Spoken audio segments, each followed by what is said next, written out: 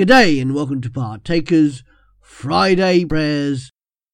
Today we are going to pray some prayers for refugees around the world. Let's begin with a couple of short prayers of the ancient Syrian church. O my God, you are the unsearchable abyss of peace, the ineffable sea of love, the fountain of blessings, and the bestower of affection. You are the God who sends peace to those that receive it.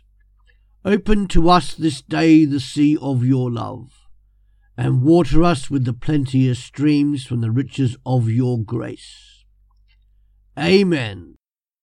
O great and wondrous God, Father, Son, and Spirit, make us children and heirs of peace. Kindle in us the fire of your love. Sow in us your fear. Strengthen your weakness by your power. Bind us closely to you and to each other in one firm bond of unity. We ask this, O God our Father, through the power of the Holy Spirit living within us, and in the name of Jesus Christ. Amen. We now say a series of short prayers for the current refugees in our world. We start, O Father God, giving you thanks for all that you have done so far and will do in future. Lord, we lift to you the refugees that they would remain safe and be protected.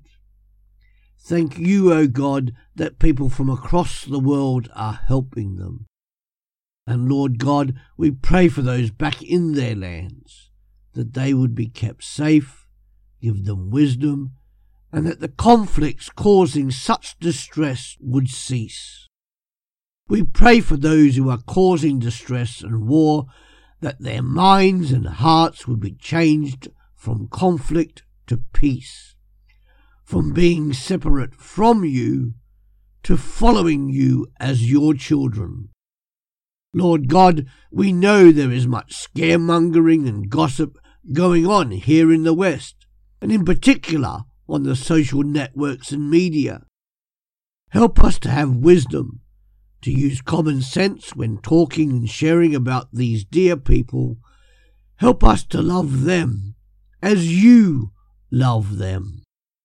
God of peace, send your spirit of peace to the Christians in the Middle East, that they would be agents of peace and love to all. Let them know through this same Spirit which indwells them, who indwells us, that we are praying for them and that we love them. Finally, we pray for politicians and administrators worldwide making decisions on how to deal with the crisis, and for compassion from European people, American people. Amen. Let's close now with this short prayer.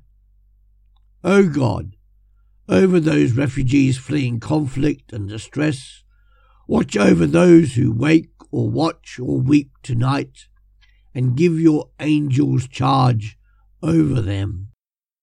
Tend the sick ones, rest the weary ones, bless the dying ones, soothe the suffering ones, pity the afflicted ones, shield the joyous ones, and all for your love's sake. Amen. Thanks for joining us on Partakers Friday Prayers. Come back every day to www.partakers.co.uk, where there is something uploaded to help you as a Christian disciple in the 21st century. See you later.